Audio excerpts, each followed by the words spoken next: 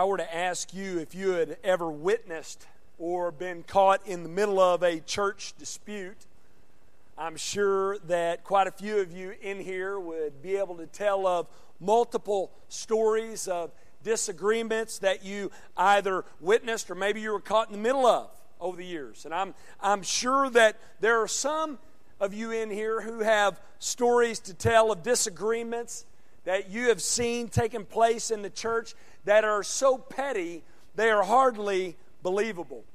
Well, a while back, I got online, I read a few of these kinds of stories, and though those telling the story promise these things really happen, I don't have any evidence to prove that they did, so you're going to have to be the judge here, okay?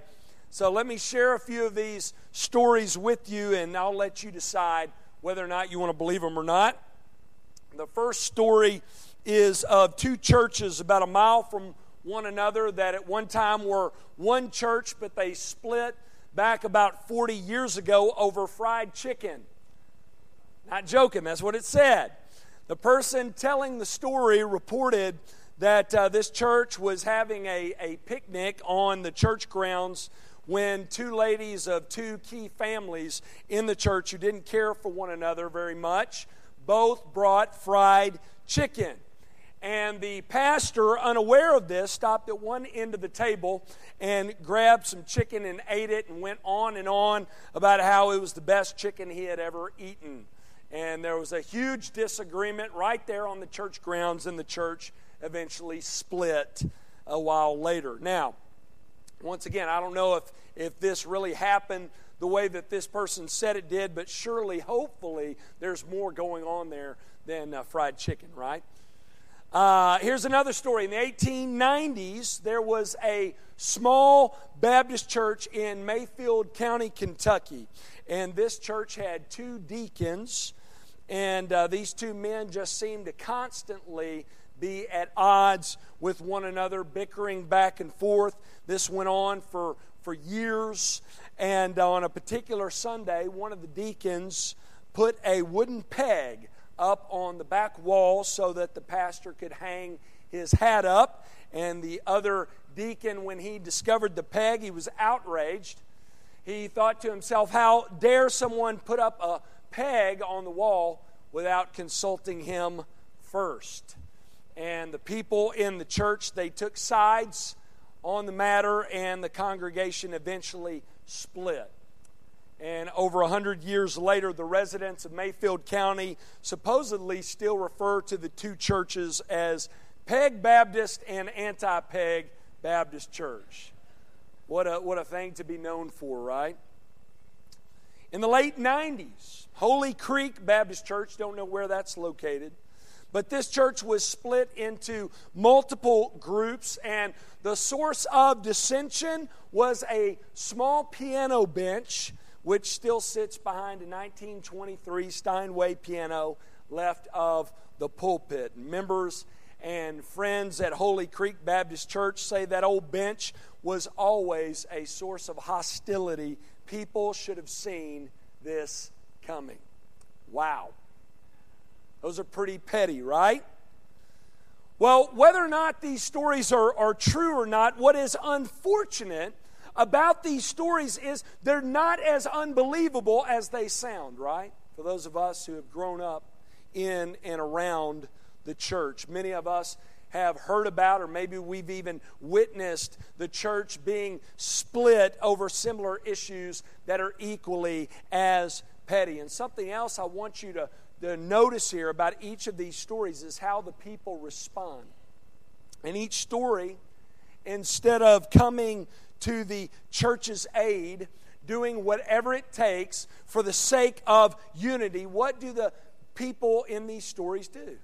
Well, what they normally do, right? They take sides and they split the church. Now, whether or not these stories are believable or not is one thing, but I believe this element in each of these stories is much more believable. It seems as if 9 times out of 10 people respond in this way. When there is conflict, those within the church don't normally attempt to make peace. They don't do whatever it takes for the sake of unity, they take sides, which brings about a greater division. Now, why do they do that? Well, a few reasons. One, they care more about being right and their own feelings rather than what is best for the church, and they definitely do not value the church as they should. If you have your Bibles, turn to Acts chapter 21. We're going to be looking at verses 17 through 26 this morning. In this passage, we're going to see that Paul finally makes it to Jerusalem. And we're going to learn that when he gets there, he is faced with a similar issue. There is a problem with the Jewish believers in Jerusalem, and there is potential for disunity between the Jewish and Gentile Christians. And so we're going to discuss this issue, and we're going to talk about this threat of disunity, and we are going to examine Paul's response, and we're also going to draw out application from the way in which he responds. So let's look at this passage of Scripture, and what I want to do this morning is I want to ask and answer three questions. One, I want us to answer the question of why Paul went to Jerusalem. Number two, how Paul was received when he got to Jerusalem. And number three, what Paul did in response. Why Paul went, how he was received, and what he did in response. Let's first look at why Paul went to Jerusalem. And this is going to be a bit of a review for some of you, but bear with me, okay? We have talked about over the past several weeks now, Paul has his sights set on Jerusalem. He's on his third missionary journey. He's headed toward Jerusalem, but he doesn't make a straight route there. Instead, he travels hundreds of miles out of the way to all of these Gentile and Jewish and Gentile mixed churches that he has started on his missionary journeys. And the reason why he goes to these churches is to take up a collection, to take up some money from them to bring to the church in Jerusalem because they are struggling. The Christians in Jerusalem were being oppressed severely at this time. They were extremely poor. They were struggling so bad financially that Paul went to extremely poor churches in Macedonia and elsewhere, churches where believers were being persecuted, to collect money from them to take to the Christians in Jerusalem who were worse off. That's how bad it was. So these churches, we learn as we study, they showed great love and support, giving out of their poverty to support a bunch of believers they had never met in Jerusalem. And we also learned that Paul showed great love for the Christians in Jerusalem as well by traveling all over everywhere to take up this collection for them. And not only did Paul collect money from these churches for the church in Jerusalem, but he also gathered up believers from these Gentile churches as well to take with them to Jerusalem to present this offering to the believers there to support the church in Jerusalem and to show them this great love that has been shown them from their Gentile brothers in Christ in hopes of strengthening the bond between the Jewish and Gentile believers. We're told that Paul brought Sopater, the Berean, son of Pyrrhus, Aristarchus and Secundus, and Gaius of Derbe, and Timothy, and the Asians, Tychicus and Trophimus. He brought believers from churches in Thessalonica, believers from Berea, believers from the churches in Galatia and Asia, again, to strengthen the bond between them and the Jewish believers. Paul loved the church, didn't he? He loved the church. He longed to see the church unified and strong. He longed to see God's church, Christ's church, thrive, and he served the church tirelessly and sacrificially and selflessly. Paul loved the church. And as he got closer to Jerusalem, he had many of his brothers in Christ begging him not to go because the Spirit of God had revealed to many of them that trouble awaited Paul in Jerusalem. It came to a head in Caesarea, where we were last week, when the prophet Agabus came to the house of Philip, where Paul was. And he not only told Paul about the danger in Jerusalem, but he also showed Paul. That's true to form for an Old Testament prophet. We're told in Acts chapter 21, verse 11, Luke says, Agabus came to us and took Paul's belt and bound his own feet and hands and said, "Thus says the Holy Spirit, this is how the Jews at Jerusalem will bind the man who owns this belt and deliver him into the hands of the Gentiles." And after this, we're told that Luke and the others broke down. And they wept. And they begged Paul not to go to Jerusalem. And how did Paul respond? You remember? He said, "I am ready, not only to be in prison, but even to die in Jerusalem for the name of the Lord Jesus." Because Paul would not be persuaded, we're told that the rest said, "Let the will of the Lord be done," and they all went with him. So Paul, as he did with the other churches he ministered to throughout the world, throughout the known world, he served the Christians in Jerusalem tirelessly, sacrificially, and selflessly, asking nothing in return. And as we said a moment ago, and as we said a few weeks ago, Paul, he loved the church in this way, right? He loved the church. So much so that he would lay down his very life so that she may thrive. Believers, is this your mentality? I believe we all have sore toes this morning, don't we? But you know what that should tell us? We got a long way to go to be like Jesus. You know why? Because Christ loved the church. So much so that he laid down his life for the sake of the church. Ephesians 5:25, Paul tells us, husbands, love your wives as Christ loved the church and gave himself up for her. Christ gave himself up for the church. That's how much he loved her. And Paul loved the church in this way as well. Now, how do the Christians in Jerusalem respond to this? Well, that's what we're going to look at this morning. And many of you may be surprised at the response, but I don't think we should be. It's a similar response to what we see today. Let's look at it. Point number 2. How was Paul received? Look at verse 17. And notice, Luke is there with him once again, giving us an eyewitness account of what happened. He says, "When we had come to Jerusalem, the brothers received us gladly. On the following day, Paul went in with us to James, and all the elders were present. After greeting them, he related one by one the things that God had done among the Gentiles through his ministry, and when they heard it, they glorified God." Okay, let's stop there for just a minute. We're told in verse 17 that when Luke and Paul and the others came to Jerusalem, their brothers in Christ received them gladly. They gave them a warm welcome, which is what we would hope would happen here, right? And we're told that James was there. Remember, we learned in Acts chapter 15 that James, the brother of Jesus, was the leader in the church in Jerusalem at this time.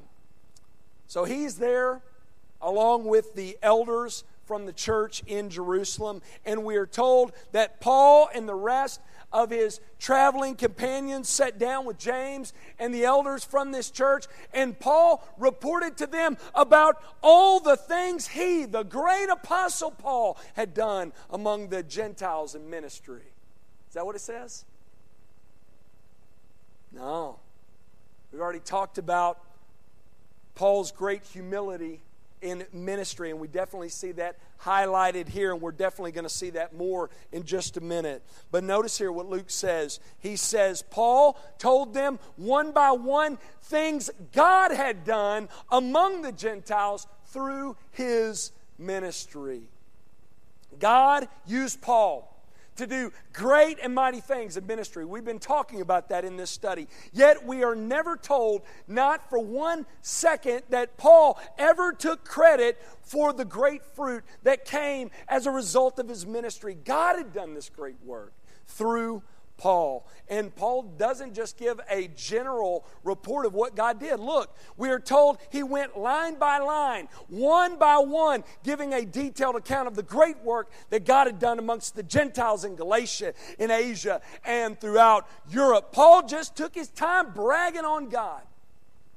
When's the last time you spent time thinking about all the great things that God has done in your life and in the life of your family and in and through the ministries of His church? When's the last time you spent time thinking on those things and sharing those things with others? When's the last time you just spent time bragging on God? Oftentimes we just focus on the things God has not done for us or is not doing for us rather than all the things He has done for us. Paul bragged on God. That was the first matter of business during this meeting in Jerusalem. And notice how they respond. We're told they respond the way we hope they would. They glorified God, which, by the way, should be the way you respond when people brag on God. You should be bragging on God, and you should be rejoicing when you hear others do so. But notice what happens next. They then report to Paul about the work that's been taking place in Jerusalem. They say to Paul, verse 20, "You see, brother, how many thousands there are among the Jews of those who have believed." Now, how would Paul have seen this? Well, he probably attended a worship service shortly after coming to Jerusalem, so that he probably saw all the believers there. But we're also told that Paul wanted to be with them by Pentecost. So there's a good chance that he got there on time, and there were a lot of Christians in Jerusalem at this time, which Paul would have seen, all these believers, all these Jewish believers who had trusted in Christ. And so there's probably a lot of Christians in Jerusalem at this time. And they let Paul know that God is doing a great work in Jerusalem. But notice there's an issue as well. There almost always is, right? Look at verse 20 and 21. They're talking about these Jewish converts to Christianity. They say, they are all zealous for the law. And they have been told about you that you teach all the Jews who are among the Gentiles to forsake Moses, telling them not to circumcise their children or walk according to our customs. Wow. Now, my guess is when James and the other elders shared this with Paul, Paul was blindsided by this. He had come all this way to Jerusalem. He had served them tirelessly, traveling all over everywhere, collecting money, gathering up believers to bring to Jerusalem. He has served them sacrificially, risking life and limb everywhere he went. And he also had served them selflessly, asking for nothing in return. And though everyone told him not to go to Jerusalem because it's too dangerous, what did Paul say? He said, I'm going. If it costs me my life, I'm going to them to bring relief to them for the purpose of bringing unity between the Jews and the Gentile churches. And he finally gets there, and I kind of picture all this money just being piled up everywhere. And they're in this room, and you got Gentile believers who have traveled with Paul to bring this offering to the Jewish believers. And how did the Jewish people respond? How did the Jewish Christians respond? They say, hey, Paul, we're glad God's doing a great work amongst the Gentiles. He's doing a great work here as well. But these believers have an issue with you. They have been told that you teach all the Jews in these Gentile areas to forsake Moses, telling them not to circumcise their children or walk according to our customs. What's up with that, Paul? Now, put yourself in Paul's sandals or in Luke's sandals, or just put yourself on the scene. How would you respond? I'll be honest with you. I'd be thinking, really? You're going to hit us up with that? This guy has risked everything for you to bring these Gentiles to you. These Gentiles have given out of their poverty for you. They have made huge sacrifices to provide for you in your time of need. Paul is probably going to be arrested and killed here for being with you. And how do you respond? With gossip and slander and lies. I'd be mad. Wouldn't you? My knee-jerk reaction would be, are you kidding me? How are you going to stand there and criticize Paul's ministry when he's shown such great love for you? You're going to spread these lies? Now, it wasn't James spreading these lies. He was just being the messenger here. But you're going to spread these lies here? Your people are going to spread these lies about Paul, saying all he does in ministry is speak against Moses and the custom of the Jews, when the truth of the matter is his main focus is on Christ and Him crucified?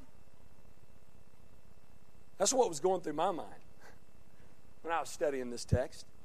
But then I got to think about this.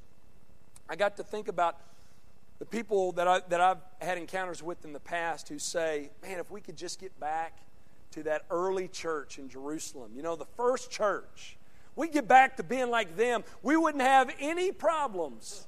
Really. We learn here, churches always had issues. You know why? Because the church has always been made up of people who have issues. Not a lot has changed. They've just heard a report about thousands upon thousands of Gentiles who have given their lives to Christ, and that Gentiles have given out of their poverty to help during their time of need. And their response is, Paul, many have heard that you're telling Jews in these areas to forsake Moses and our customs. What's up with that? They had completely lost their kingdom focus. Man, that happens today, doesn't it? We'll have a mission team report back to the church about all the awesome things that God is doing around the world. And some are thinking, man, it cost $20,000 for those 10 people to go? Think of all that could have been used here with that money. Or there are others who are barely listening, wondering who's going to win the big game that afternoon, or whether or not they're going to have Tex-Mex or pizza for lunch. Am I off here? I don't think I am. Same thing happens here that happened in the church in Jerusalem. The church that got its start with Jesus Himself. The church who at this time was being pastored by James, the brother of Jesus, had issues. Not a very good response to Paul and his ministry and the gift that he brought to this Jewish congregation that was carried in by the hands of these Gentile believers from all over the known world. And guess what? Surprise, surprise, it gets worse. Sometimes does. Look, verse 22 through 25. James says, "What then is to be done?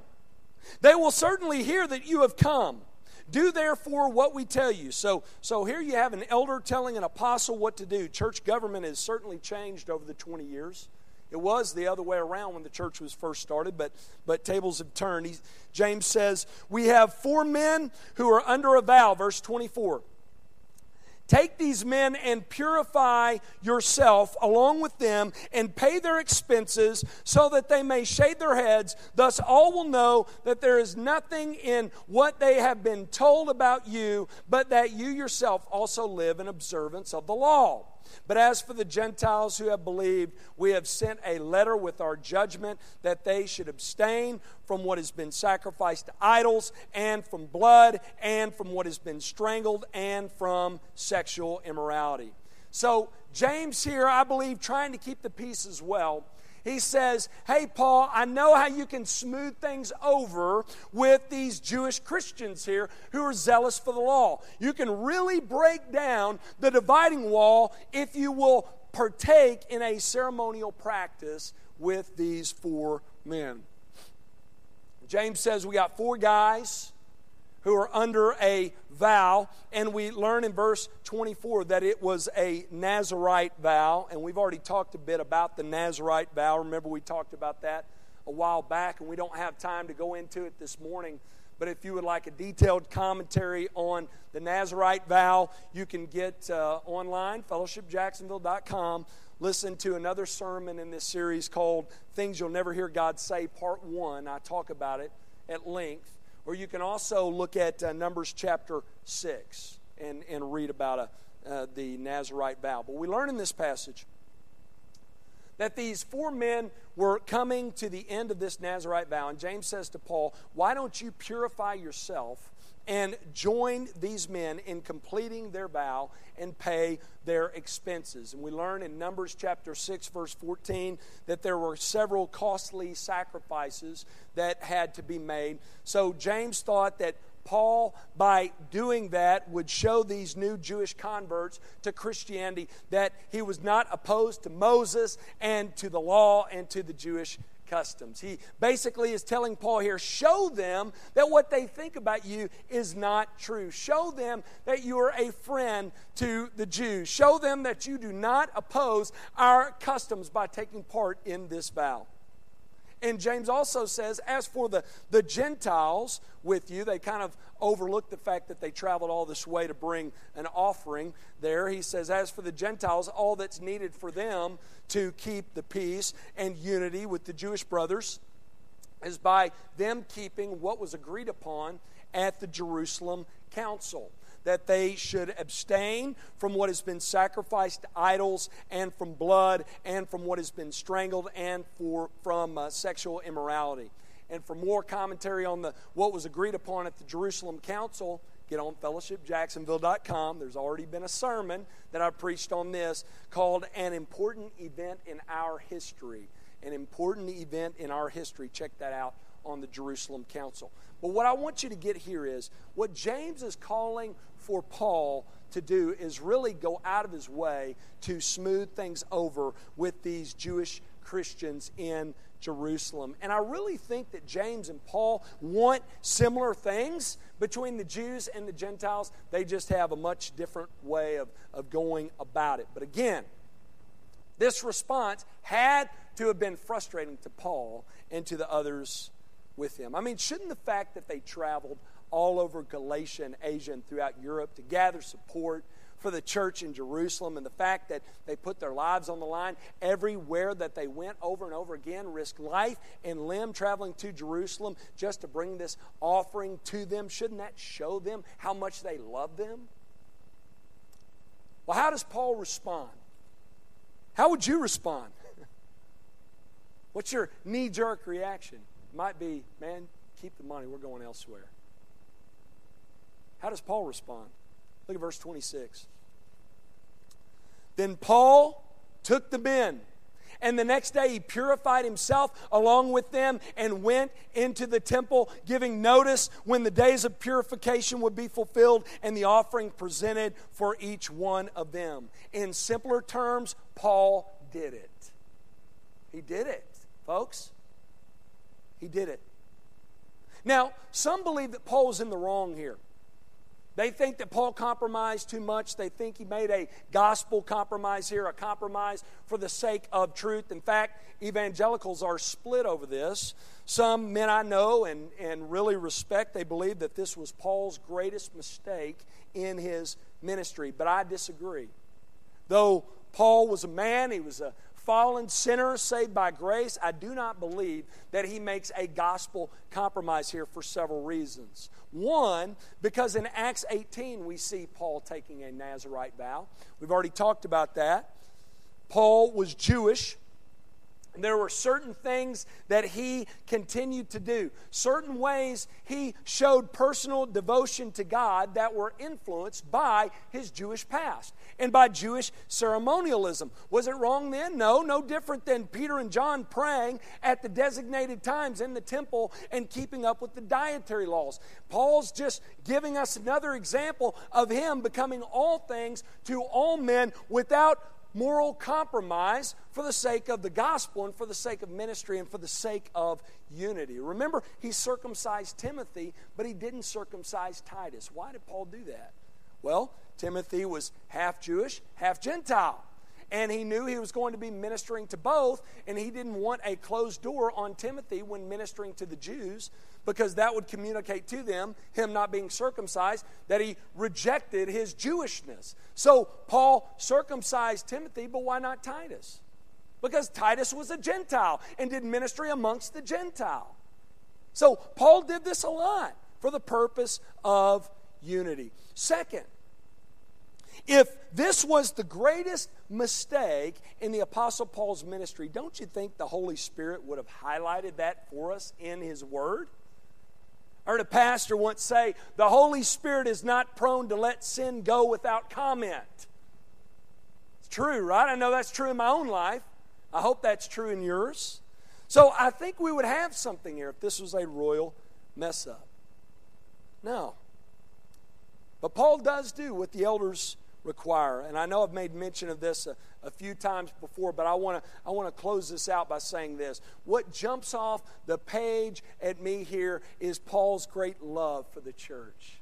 And his great desire to see the church universal, the Jewish and Gentile Christians unified. And he was willing to lay down his life for it. And he humbly purified himself and took part in this vow and gave out of his poverty to sponsor these Jews taking this vow for the sake of unity in the church. Paul loved the church. He was willing to sacrifice everything for her. Believers, again, what about you? What are you willing to sacrifice for the church? Would you die for the unity of the church? Would you lay down your life so that the church would be strong and built up and thrive? And I'm not talking about the perfect church here. I'm not talking about the church in its glorified state. I'm talking about a group of people being sanctified, and some are very, very slow in the process. Paul loved the church. He was willing to lay down his life for the church to be unified. Many of us in here, we can't even wrap our minds around that, can we? We really can't. Again, I think this should show us how far we are from being like Jesus, who gave his life for the church, or much less like Paul, who was willing to make that sacrifice over and over again. So what we need to do is we need to start at a much lesser question. And that question is this: what are you willing to give up for Christ and for his church? What are you willing to sacrifice for the cause of Christ and for the sake of his people and for the sake of his church? Listen, your list, if you're being honest, will be very, very telling to where you are spiritually. Maybe you're here this morning. If you're being honest, your answer is nothing. You wouldn't give up anything for Christ and his church, and the reason why is because Christ is not your treasure. You're not trusting in him alone for your salvation. You're not a member of his family. You're not a part of his church, and I'm talking about the true church made up of God's children who are trusting in Christ alone for salvation. If this is you, here's my response to you. If you have not, turn from your sin today. Forsake your sin. Give your life up and over to Jesus so that you can be forgiven of your sin, so that you can be made right with God, so that Christ can truly become your treasure. Listen, Christ has accomplished everything for us. We've done nothing to deserve it. We've done everything to deserve God's judgment. He created us in right relationship with him, and we rejected him. We, like sheep, we have gone astray. But we learn from Scripture that Christ, the Son of God, stepped into the world in which he created. He took on flesh for us. He lived for us. He died for us. He was raised for us so that we, through him, could be forgiven of sin and made right with God and have life in him with God forever. What's required of you and me is for us to see our sin, forsake that sin, turn to Christ, trust in him alone for salvation, make him our Lord so that we can be saved. If you're here this morning, you've never made that decision, you're still holding on to the reins of your life, I urge you, I beg you today, let go of the reins. Give them over to Jesus and be saved. Let's pray.